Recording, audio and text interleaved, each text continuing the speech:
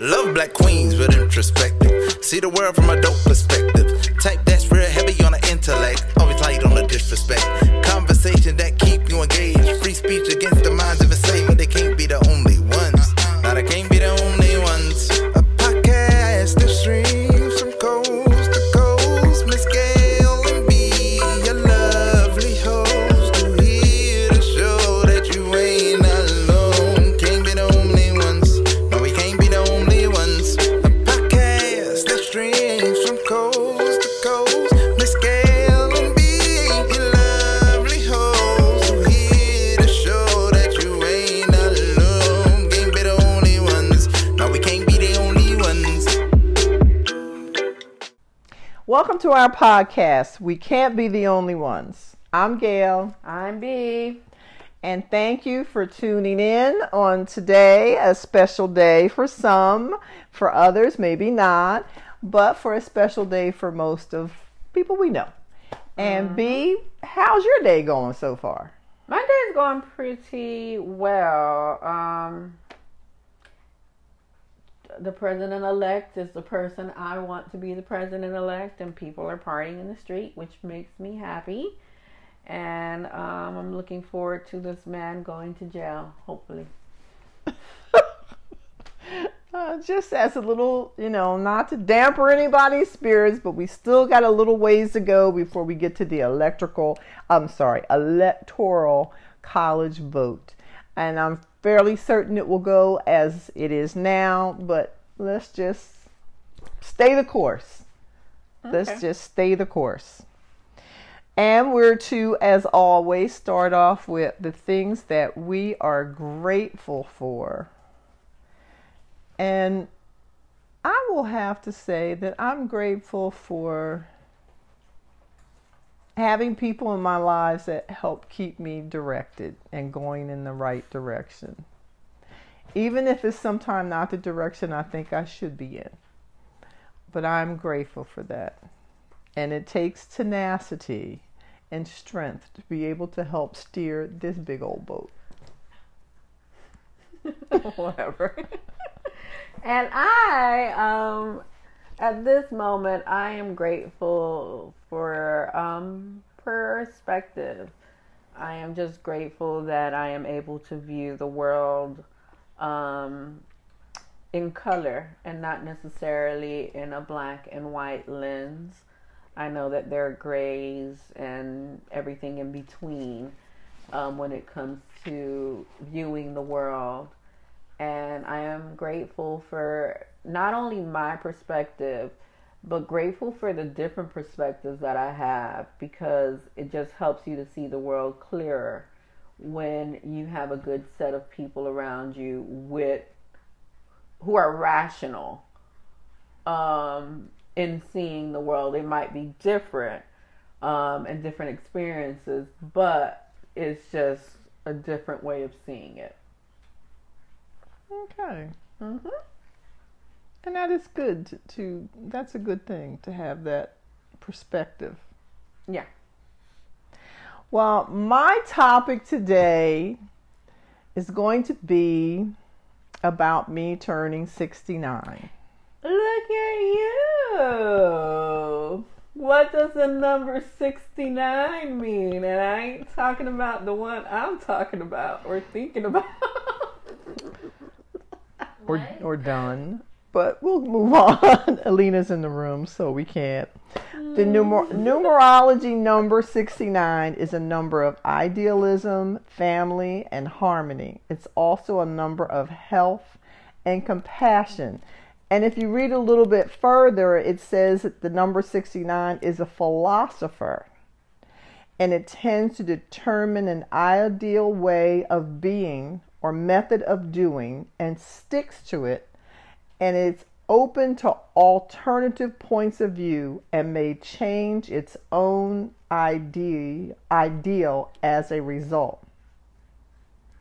And that's kind of a cool thing when you think about 69. That if you actually think about the number and look at it, it's a circle. I'm thinking of a completely I can't. With two circles is two circles inside that make one big circle, and they stare the way that I like to picture it, and it's a beautiful picture. But it's kind of staring. You stare. Each number stares each other, and each number can be itself. A 6 can be a 9, and 9 can be a 6. Yes. That's like horizontally or vertically, whichever way you look at it. And that's kind of a cool thing about 69. And it may even represent how I see my life at this point. How do you? That at 69, I could go either way. Okay. I could stay the course that I'm on now with the job and all that, or I could just say, you know what? I know enough about stuff. Let me pack up my little glad rags and move to Cuba. And had the election gone the opposite way, that might have happened a lot faster. And yes, it's a communistic country, but sometimes you never know. You don't have to explain why you're moving. Not your business. But it's that I just, at this point in your life, I think you should be comfortable enough with who you are to do what you would desire or want to do. I think at all points in your life, if you are able to get there, you should be able to do that regardless of age. I don't even think that there's a magical number to get to, especially within your 20s when you're figuring out who you are. And now that I'm in my 30s and I'm quite happy with who I am, I think that there shouldn't be a limit as to when and how you move and how happiness shows up for you. I think it's a thing that can be conditioned very early on, and a thing that can be cultivated very early on if we're aware. And that's partially true. And I guess I'm thinking, because here at 69, I have no children to worry about. And in my 20s, I had Julian. So jumping up and moving and going someplace, I had to factor that in. It not necessarily stopped me, but it would be more of a guide, like maybe that's not a good place to have a child. Those were other considerations that I had to put into the pot of that stew before I could call it made. Okay, so let's, what is it called? What's the word I'm looking for? Responsibility. There you go. I'm trying to get away with them. Can you see? I'm like, what is that word when you have to do things? And I think at this stage in my life, I just have different responsibilities. It's shifted. Yeah, greatly. You know, when you're in your 20s, I don't think you worry, God forbid, unless you have a health condition, you really don't worry about your health that much. It's not a focal point. You're silly enough to not worry about money that much. And maybe that's when you should have started worrying about it, and it might have been different. And then when you hit your 30s, for me, my 30s were the coolest time of my life. I've heard that before. I think there are different... Is it Piaget? It might be Piaget, which has... Piaget has like the stages of development. And so I'm going to try to look it up so I don't misquote him, but I do remember Piaget theory of cognitive development. And basically it just is kind of like our mind changes and the things that we want change as we get older. So what you need in your teenage years, or even from like birth to like 10, is for your parent to be able to supply you and, you know, do all of those things to make sure that you're okay. And, you know, even with your adolescence period, it basically changes, you know, the things that you need. Like Alina now can understand sarcasm. She has for a few years, but that's like a little turning point where people aren't taking things as literal right. as they can. Though America seems to have issues with that. But even as you age, going into your 30s, or your 20s or your 30s, you may want to have more, you're worried about romantic relationships. And then as you get older, then you're worried about the quality of life you had, and you're more reflective, like, did I live a good life? Was I able to do stuff? So I think even that's just a theory, but it's almost kind of like the progression that most of us go through. Where it's like your 20s, you're like, okay, now is really time to procreate. You got the good eggs and sperm. So you have that going on. So you're like, your body wants to procreate. And I think that's probably like in your 30s too. I think a lot of women who have kids, and some people who don't have kids but want it, they start to say their clock starts to tick. So I was never concerned about my clock ticking. I don't care about it. I had a child, and I think there was a moment in time I wished I had had more children, but I didn't want to have a child without a husband. And looking back through my diaries, that seems to be a main issue in my life was men. I either just didn't know how to communicate, relate, express. Did you have a lot of male friends? And I did. Did you and your male friends talk about that? Like men? And I can't remember if we did or didn't, but I did have like male friends. I think it had a lot to do with growing up in a house where a man was not there. I was raised by women. Oh, okay. And I think that had a lot to do with it. And my father's input was not in my young years. It was formative years. Right. And I think that had so much to do with it that I just never got it right. I can see how that makes sense, because again, the same way that, I mean, we're pretty much, I grew up with my dad in the house until I was 6 or 7. And then even then, after that, I would still go and see him. And then we also had, again, I mentioned before, like the community that we lived in. My grandmother's boyfriend, he of like 40 years. He 50 years now. He was in the household and was also like a surrogate father, and he was relating to her. So there was some sort of relation that you could see between a man and a woman and how it goes, versus not being able to see how men and women react, not on even a friendly level or a familial level, but in some sort of relationship with one another. And because there's some family members still alive, so that might listen to this, I can't name names or say it too clearly, but the relationships that I grew up with were adulterous, hidden.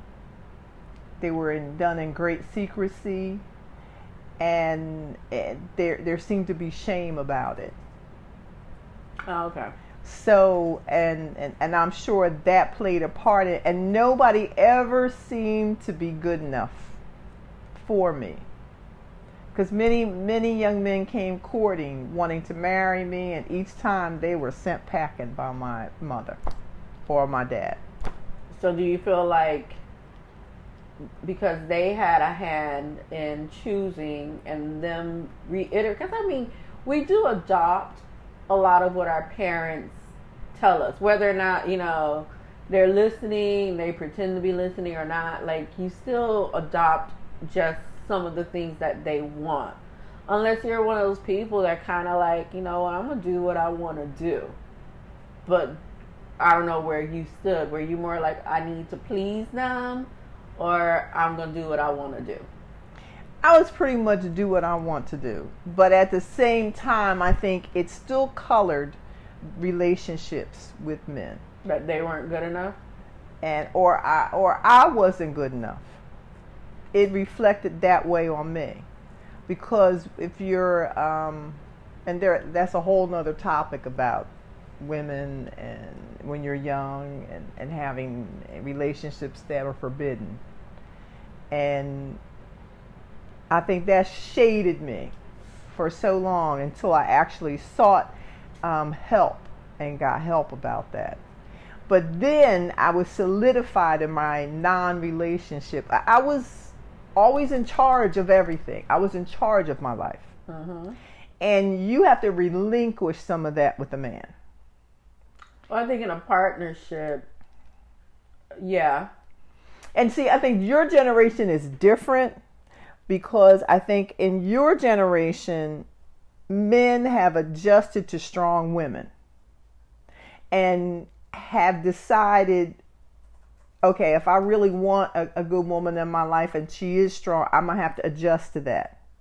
And the other, yeah. And my generation was like, what is wrong with you? I'm the man. I'm in charge. Even if you're screwing it up, you're still, I can't just let you be in charge and screw up my life. I can't do that. I just cannot be. And I remember being married and having that conversation with my mother-in-law. And she was like, well, but he's your husband. And it may not be good, but eventually one day it will be good if I'm alive. Or if he's alive, because I might kill this man. Mm-hmm. So I was before my time for the men in my time. Yeah, and I'm pretty sure that they were socialized to believe that they should lead. And how dare you have an opinion? Because even now, there are a bunch of men who are like, have you ever heard of incels? They're like involuntary celibate, and they just like hate women because women don't look their way. So, I mean, there are a lot of men out here that resent the fact that there are smart women.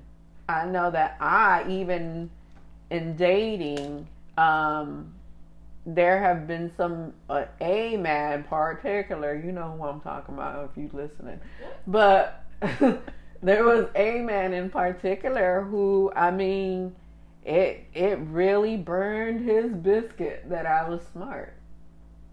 It burned his biscuit that I was smart. And the thing is that you have to be very, very careful, because they will weaponize the fact some men or some people, I think it goes both ways in relationships, so I don't want to genderize it, will abuse the fact that you care about them and then manipulate you in a way, or emotionally abuse you for being smart and making you feel bad that you're smart, or making you feel bad that you have X, and making, you know what I mean? So you just have to be very careful about who you're letting in your life. Like, because as you said, if you're just going to follow blindly just because you love somebody, they could probably be your demise if you're not paying attention. Well, that's like there used to be a phrase like, who's wearing the pants in that family? Mm-hmm. And that was a very uncomfortable thing for my generation. And it's so you don't want a man or your husband to be out in public and somebody say, oh, Gail's running that house in front of him, because then he feels less of a man. Instead of, it's really weird. Like with my son and Fran, in some aspects, Fran does run it. And in some aspects, Julian runs it. They are truly partners and using their strengths to build a good relationship. Whereas I think, looking back over my life, the things that I have for strengths, a man would, just as you say, make it as a weapon against me. Mm-hmm. You're too smart. Mm-hmm. Or you're too this, or you're too that. And they have to knock you down a peg so that you are beneath them. Right. So, yeah, again, I'm sure that there are some men my age, younger, 5 years older, whatever, that still prescribe to this, or women. Again, it's not even a gender thing. Because yes, there are women who are looking for that man, and I think for a while I did. I was looking for the man who would run it all, and I could just throw up my hands and say, "You in charge." But then if I found one, they didn't last long because I'd be like, "Wait a minute, I can't do that." What are you gonna give up? We're not gonna live in that house. I can't. No, we're not having 3 dogs. No. Yeah, I mean, I have my non-negotiables, and I'm like, I don't want to have any other kids. So let's say you are financially secure, and we can have a soccer team full of kids. You can support them, but that's not something I want to do. Yeah. So again, there's that, push and pull, and I think a lot of the times just partnering and finding friends and finding people that you're going to have in your life that are acquaintances that you got to vet these people. You have to vet these people, but at the same time, you kind of have to know yourself. That's what I've come to realize at this later stage of my life. I've asked myself, who is Gail? Who is Gail? What is Gail doing? Where is Gail going? And I find, and I may have mentioned this before, there's this thread that is consistent through my life that my grandmother, if somebody were to give you a whole big thing of thread and say, carry this with you, it'll take you to the end, she did it. Because she introduced me to God and to prayer. She introduced me to the church in a way, but I remember as a little tyke coming down the steps and Grandma is sitting at the kitchen table with Maxwell House instant coffee, because brewed coffee was special occasions, with her little Maxwell House praying. She did it every morning of her life. And when we discussed it, she told me she was praying to God, and she could not read. But we had Bibles in the house. So it wasn't the Bible so much as just her pure faith that God would do. Okay. And that you live a certain way with God in your life. So I got, God was not watered down in my house. So that thread is still with me. Okay. And that kept me kind of off of going truly crazy in life. It would always reel me back. But it didn't seem to help me with my relationships with men, because I put God in a box, and that was my box. I didn't share it. Okay. Until later in life, I learned to share it. So then I met a different group of people. But at that point, and it's not good, bad, or indifferent, it just never evolved to anything past that. Because I look back on my life now and I think, was it really important to get my education? Maybe, maybe not. Whereas now I think people believe if you don't get a college degree, you'll waste away to nothingness. Well, I mean, that's also a moving goalpost as well, because now there are too many educated people, and not enough jobs. So there are people who have trades that get paid a whole lot of money. So I think so long as we need more of a balance in this country. My whole thing with this country is, and education and where it stands, is just that we really have to get to the point where we're just going to invest in education for all people. And again, that requires various levels. Yeah, and that requires abolishing racism, which this country is so tied to. So again, it isn't necessarily like the job portion of it or the career or whatever, but we just don't have educated people here. And racism is another factor of my life that may be stronger in it than in your life. Because I grew up where racism was such a factor in our lives. We just knew you don't go in there. You don't go here. And if you want to get a job, you need to talk a certain way on the phone. And I think we've discussed this before, but that was live and real. Whereas I think as to, 40s, 50s, 60s of my life, it was a different conversation about racism. We were having the conversation. Early in my life, there was not the conversation. You were just told what you could and could not do. And I don't even know that they told us. We just knew. When we went down south to visit other family, we knew there were places, don't even walk on that side of the street. Mm-hmm. You don't do this. You don't do that. And nobody ever used the word racism, but you only saw whites there. Well, I don't think they needed to use it because it was a default. I mean, you don't have to label something that is. Right. So that probably is part of what that is. You necessarily don't have to label something that it is. And we all understand that this is what we're doing. It's when I think naming things is such a big thing. Like naming intersectionality and saying, okay, a black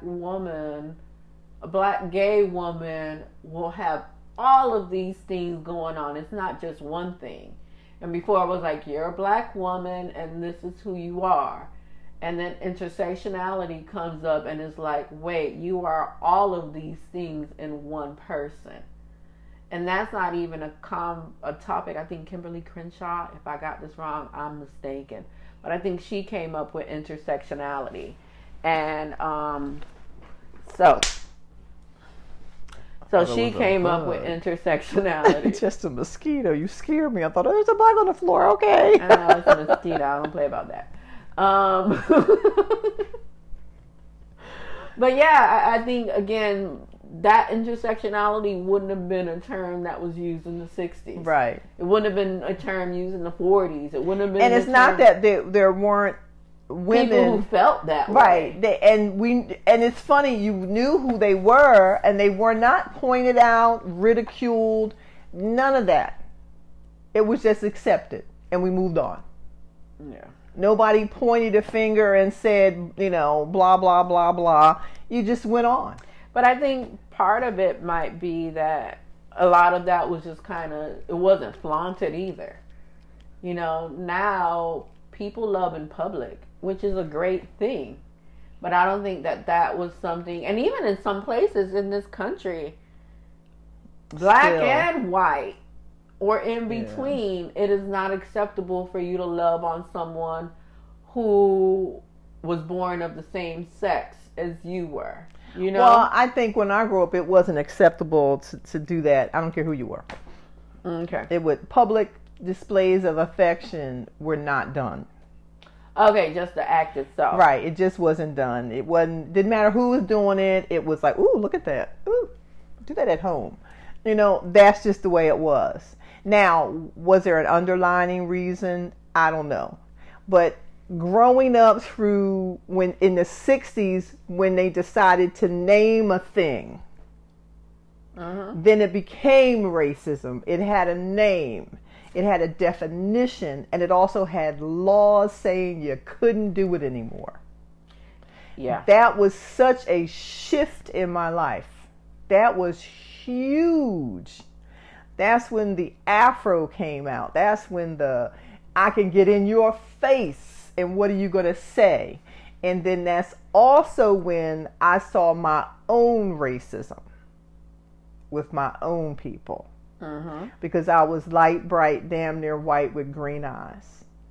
So was I really one of them? A white person? Black. Oh, colorism. Yeah. So it brought. I was like, what are we talking about? It brought that. White person, Kim? What is going on? You're white? She's not white.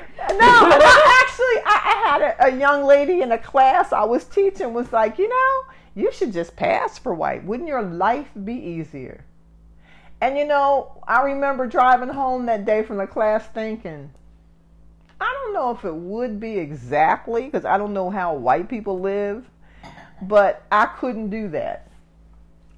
I was telling somebody, I've never been a white person a day in my life, and that is not something I aspire to be.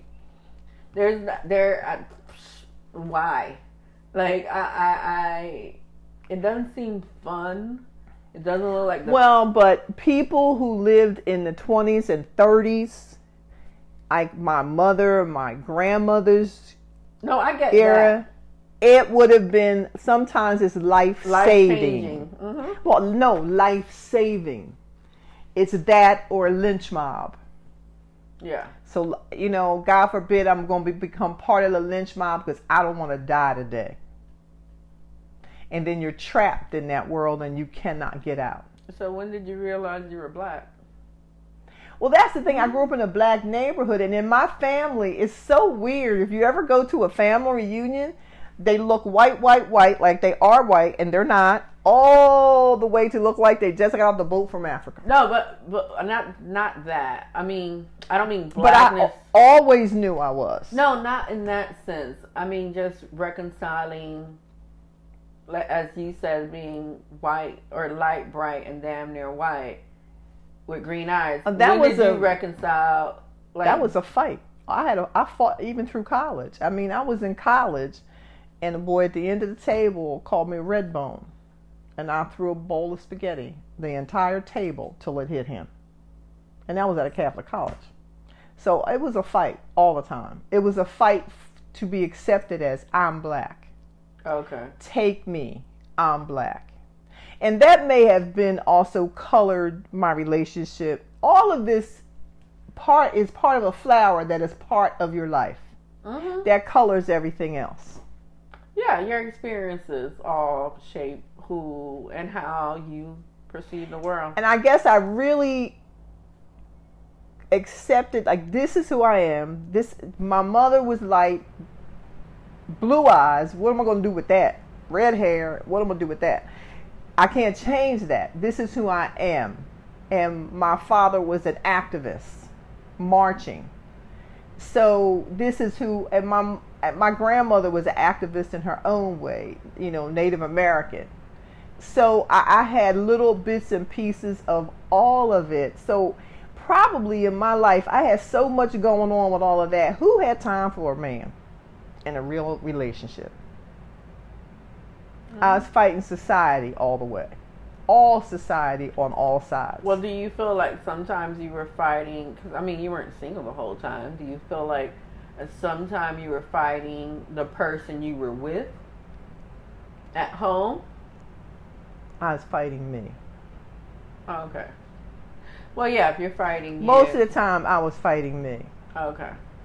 Like, did I marry Edward because he was dark complected and that made me be acceptable? Oh, okay. As opposed to maybe marrying a white man that I liked more. Did you like a white man more? Oh, yeah. Oh. See?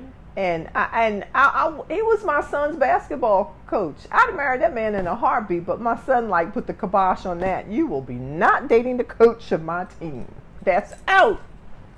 Thank you, Jillian. But why are you listening to kids? That's first of all, you messed up there. Why? Right. Why are you listening to children? The what battle, do I know? But the battle was in me more so than around me. Mm-hmm. It was in me. And I think that's what I admire so much about you, and look at your life and think, had I been more forthcoming with who I was within me instead of trying to sit on it. Yeah. And it's not so much I was trying to please people, because I was never really a people pleaser, because I was still being me. But they couldn't get used, because the me you see today might not be the me you see tomorrow. Because I blossomed into something else, and that made people uncomfortable.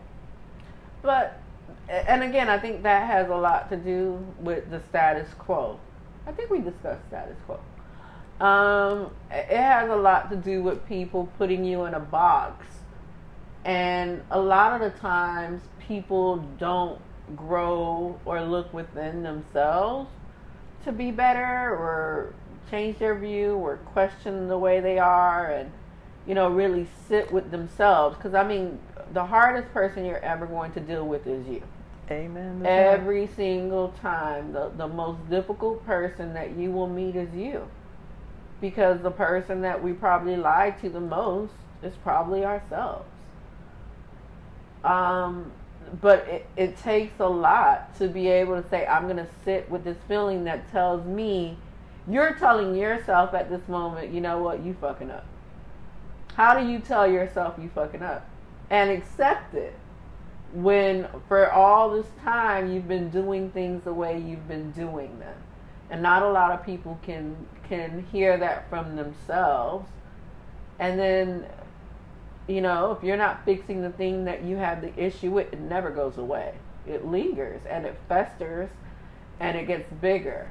So if you're not working on you, or you stop working on you because a person has entered your life, then how are you blooming? Are you going to the maximum potential that you can be going? And I think part of my evolution in life was coming to grips with who I was, accepting who I was, and having the strength to look at somebody and say, no, not you. I can't. Man or woman, friend, foe, whatever. No, I can't. Mm-hmm. And instead of being, sometimes I would find myself caught in something that my own web. It's more difficult to get out of your own web than someone else's. Because when you move, it moves with you.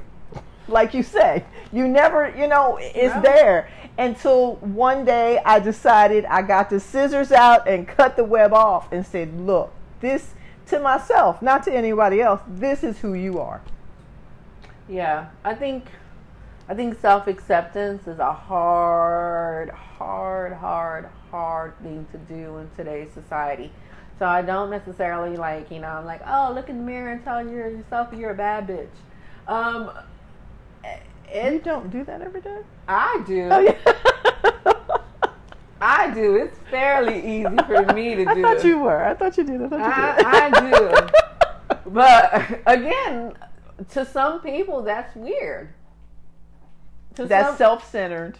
Yes. To some people, it's like you tell yourself nice things every day, and it's like, why wouldn't I? Well, see, I grew up in a generational thing where other people are supposed to tell you that. You wait for them. No, and if you wait for them, sometimes it's a cold day in hell. I'm telling you. So and I guess for me, my epicenter came because I will change gears quickly. I mean, there are jobs that I went to work that day and I had a job, and by lunch I was done. I just packed up my stuff and said bye. And because in the back of my head, I remember my father saying, if you're going to work for a paycheck, quit from home. Mm-hmm. I would go there and at lunch, get a lunch date and go, I'm not coming back. Why? I don't want to do this anymore. I didn't have a pot to piss in or a wind to throw out. And I still did it. And I still, on the mere strength that I know I can overcome whatever is thrown at me, I will somehow overcome it. And I think that was that thread my grandmother gave me of God in me. Okay. And I think a lot of people have to have some sort of faith, whatever that faith is. If it's faith in oneself, if it's faith in a higher being, if it's faith in a pet rock, whatever it is. I think most people need to believe in something. The way I kind of view things is that I have a firm belief in myself and that I'm capable. So I don't carry anything outside of me. There is no one that I pray to because I already have it in me. So there's no ever jujubes or whatever prayer that goes out. I just know that I am going to be okay. And for me, it's like, because crazy things in my life have happened, just insane, and they still happen. And I have the thing of prayer. I have the thing of faith. Like, I jump right on it, and I just stop myself. God knows where I am. What am I worried about? There's a reason for this. And then there's times I have to come with grips with, God did not put you here, but God knew you'd be silly enough to be here. So maybe he's going to help you, and maybe you're on your own. But I've always, when you look back over life and something, if you're in a bad position now, take a moment, breathe, and look back. You may not have been in a worse situation, but whatever you got to hear, think back to what it took for you to get here. And know that you can get from this moment to the next one. Yeah. And I think we forget that sometimes, because there's times I have forgotten it, and I've been blessed to have friends and family, and sometimes even a stranger just say, you know what, you look like you could do this. You look like you can get through this. And I think at 69, I remember that. Mm-hmm. Because I know people that are my age that have folded up camp. And by that I mean they've gone to live with their kids, sitting in their house, going, I'm going to go out and water the plants today, and that's the big point of the day. Now, I'm not putting them down. If that's their big point of their day and they're living their life to the fullest, go for it. Go water them plants. I'm just not ready to go sit down just yet and just have plants to go water. Okay. I got some other things that I would like to do and see to do. And maybe one of them is to find a lovely man companion to spend my final days with. Anybody listening?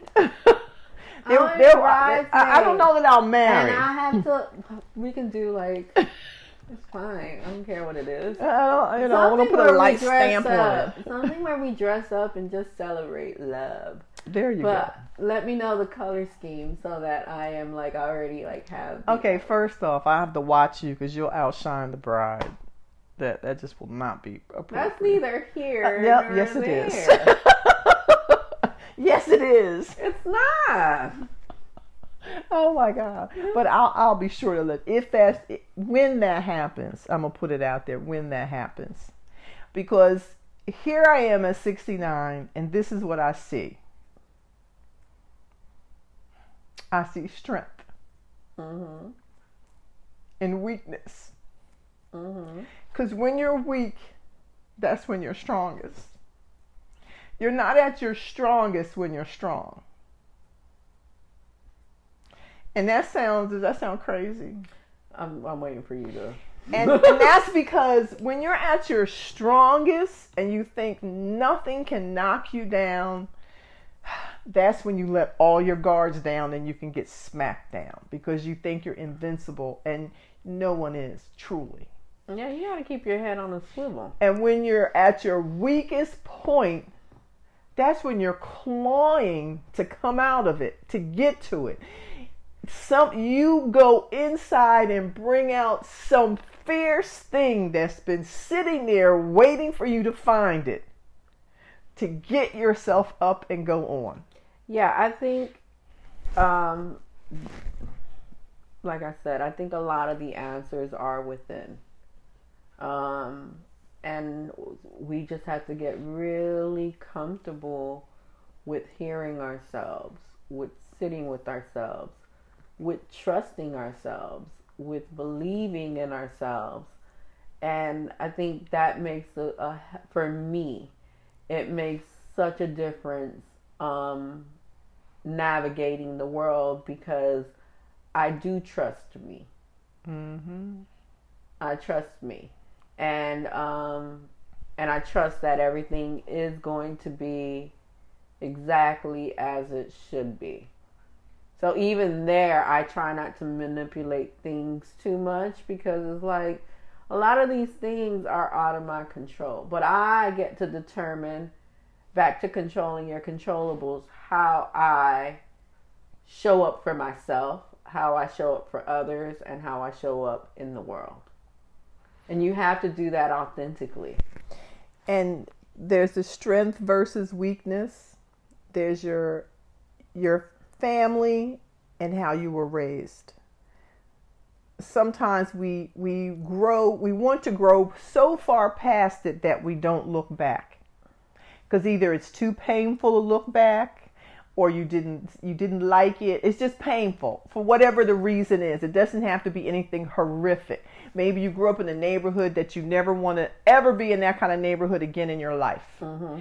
And you just want to say, you don't even tell people where you came from. I think you got to look back to see where you came from to appreciate where you are. Yeah. You got to look back at your family all the way back to appreciate what they gave you to be where you are. Because they helped pack your bags for the future. They prepared your future self. Mm-hmm. Good or bad. They prepared your future self. Mm-hmm. So make sure you've unpacked all that luggage. I know. And everything that's there. So you get every morsel and bit. Because you're going to pull out some ugly, dried up stuff. You're like, oh God, I don't want to remember that. I don't want to see that. But maybe you do. Maybe you're missing something even in that bad memory that's a good thing in this present day. Mm-hmm. And I think people miss that so often trying to, I don't want to see it. Or I don't want my children to even know. Yeah.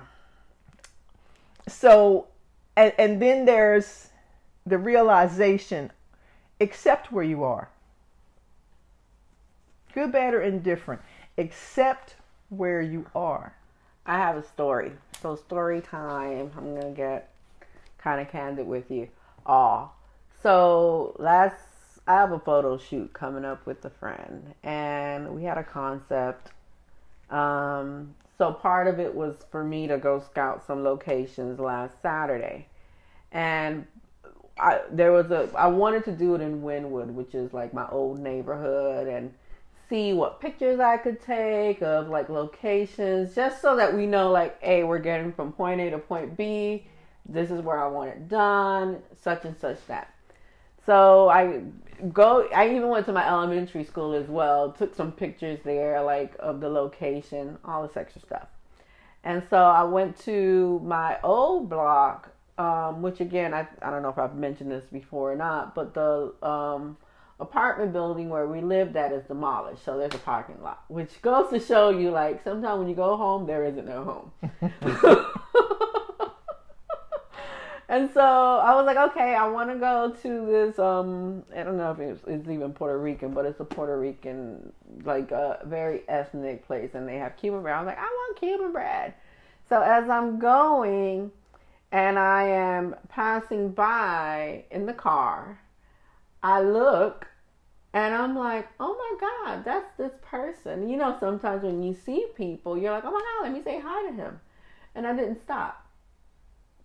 And I just kept going, and it rattled me that day for a while. And I spoke to my friend later because it was Halloween and I was being a hoe in the house.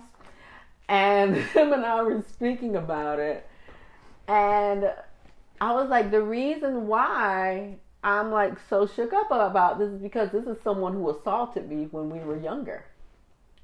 And I was just like, okay, out of all days, it's like Saturday at 8 o'clock in the morning, and I'm like, of all days to see someone randomly, this is the day. And so we were discussing it, and I was just like, he asked me about it, and I did speak about it as well with my therapist. And we just spoke about it, and I was like, I was thinking, how do I feel about this moment? And though it did change the way I view people and the way I interact with people, especially men, what it didn't do is that it didn't break me.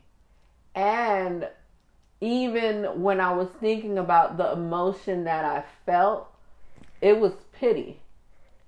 And not pity for me, but pity for him. because whatever it was, something was broken in you to do what you did to me. And I'm pretty sure because you were walking, you never made it out of where you were. Because this is still the same block that I grew up in 30 something years ago, and you are still there. And most of it's gone or changed. Most of it's gone, changed, gentrified. And I know that my quality of life, despite that, has improved dramatically. And yet still, the person who has done this is still in that same spot. There's your strength and weakness. Yeah. So again, it's like you had mentioned, sometimes things, they just show up from your past, and when it does, you're like, well, what in the hell? I didn't think this was going to come up today. And it did not ruin my day in the way that it might ruin someone else's day. It didn't break me in the way that, and I had a whole reflective moment about it. And I even like wrote about it as well. But it was just more so like, okay, I'm still a bad bitch. So like, Poor thing. who? You. Oh. But yeah, I just wanted to share that again, sometimes things in your past that are, and I'll put a trigger warning on this as well.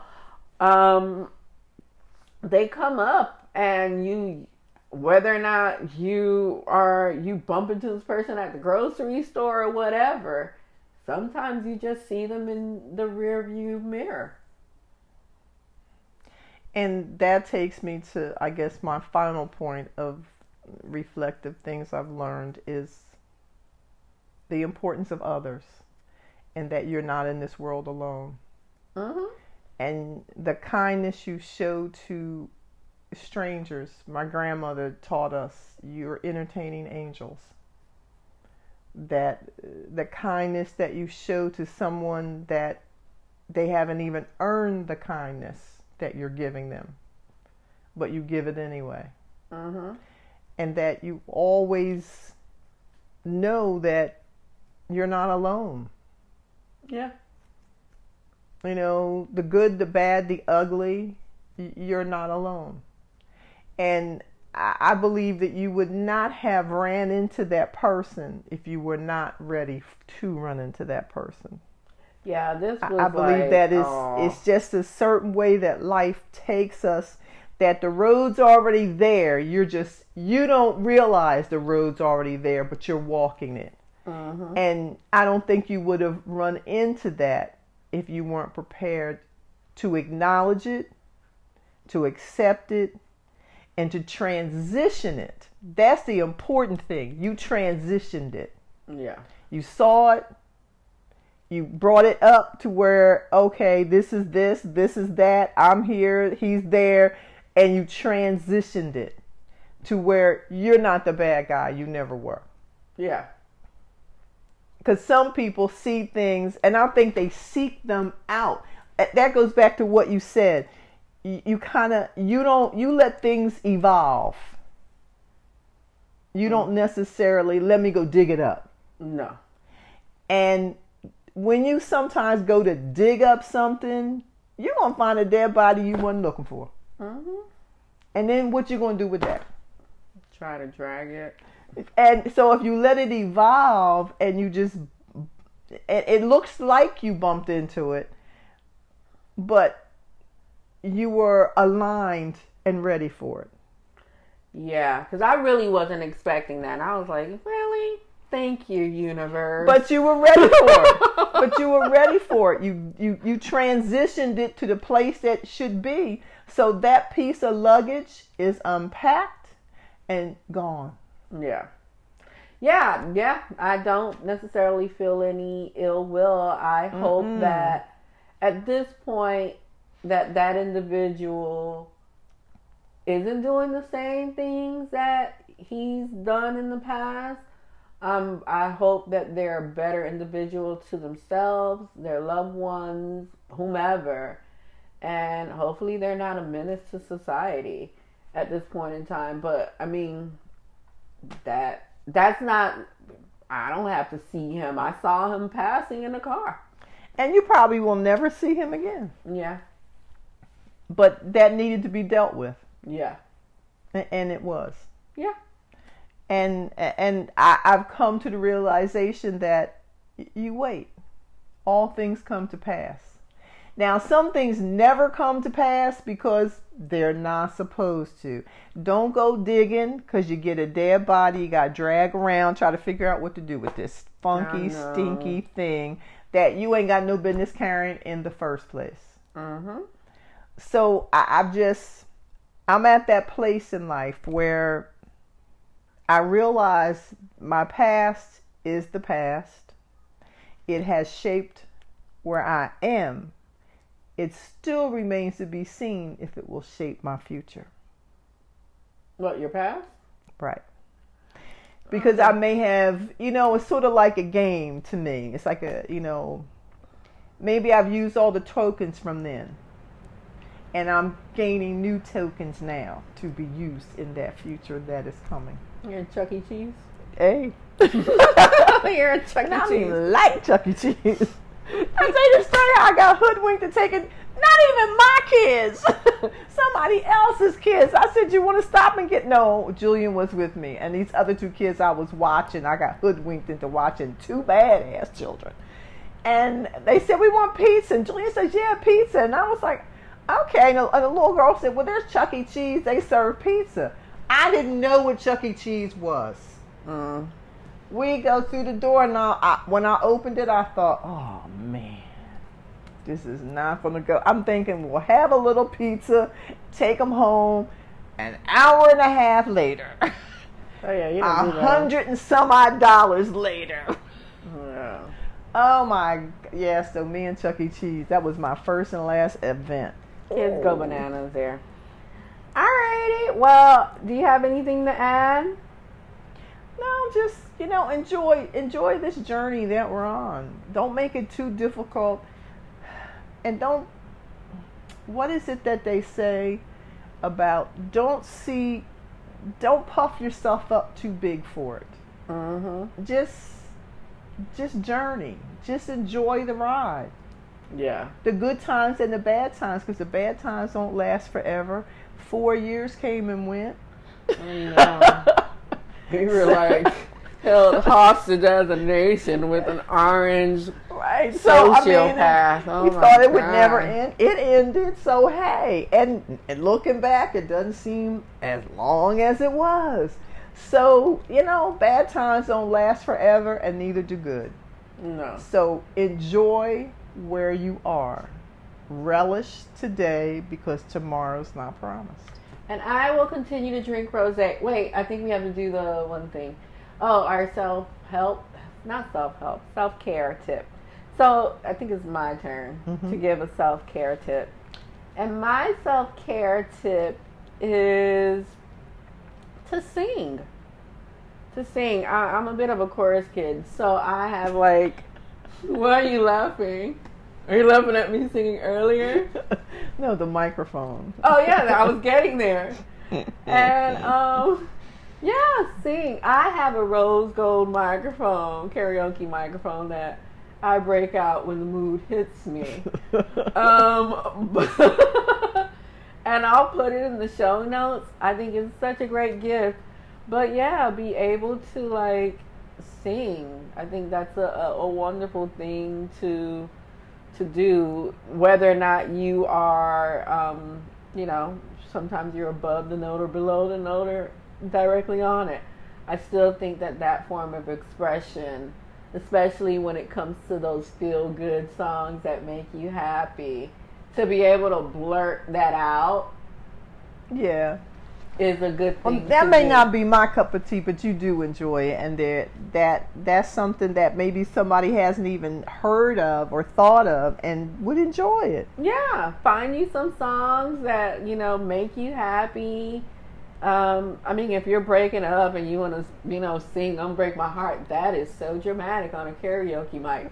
So, whatever. Oh, dear God.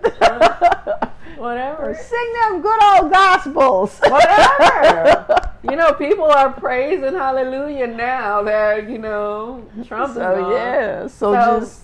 find something to sing about and, sing. I hadn't thought about that because I don't get to hear them old-time spirituals. I might have to borrow your little mic. Yeah, you can. You can sing Deep River and My Lord, What a Morning. And I'm serious. Some of them old-time religious songs. there you go.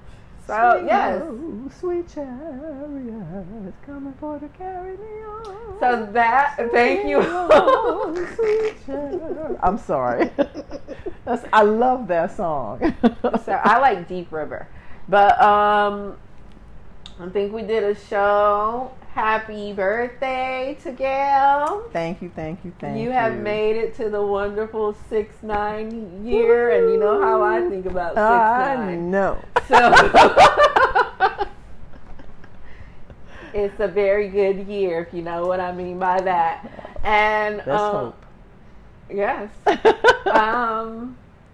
So, and as we always say, oh yes, please like, subscribe. Please leave comments if you haven't. Please share. We'll have the email if you want to provide us with some feedback. We'll go ahead and take. Or send me birthday wishes. I accept them. Send her birthday presents, wishes, gift cards, money, Zelle money. And as always, thank you all so much for tuning in with us again. It's a pleasure. And be easy. Be well. Be safe. Be blessed. I said that wrong, but it's okay. And be eat.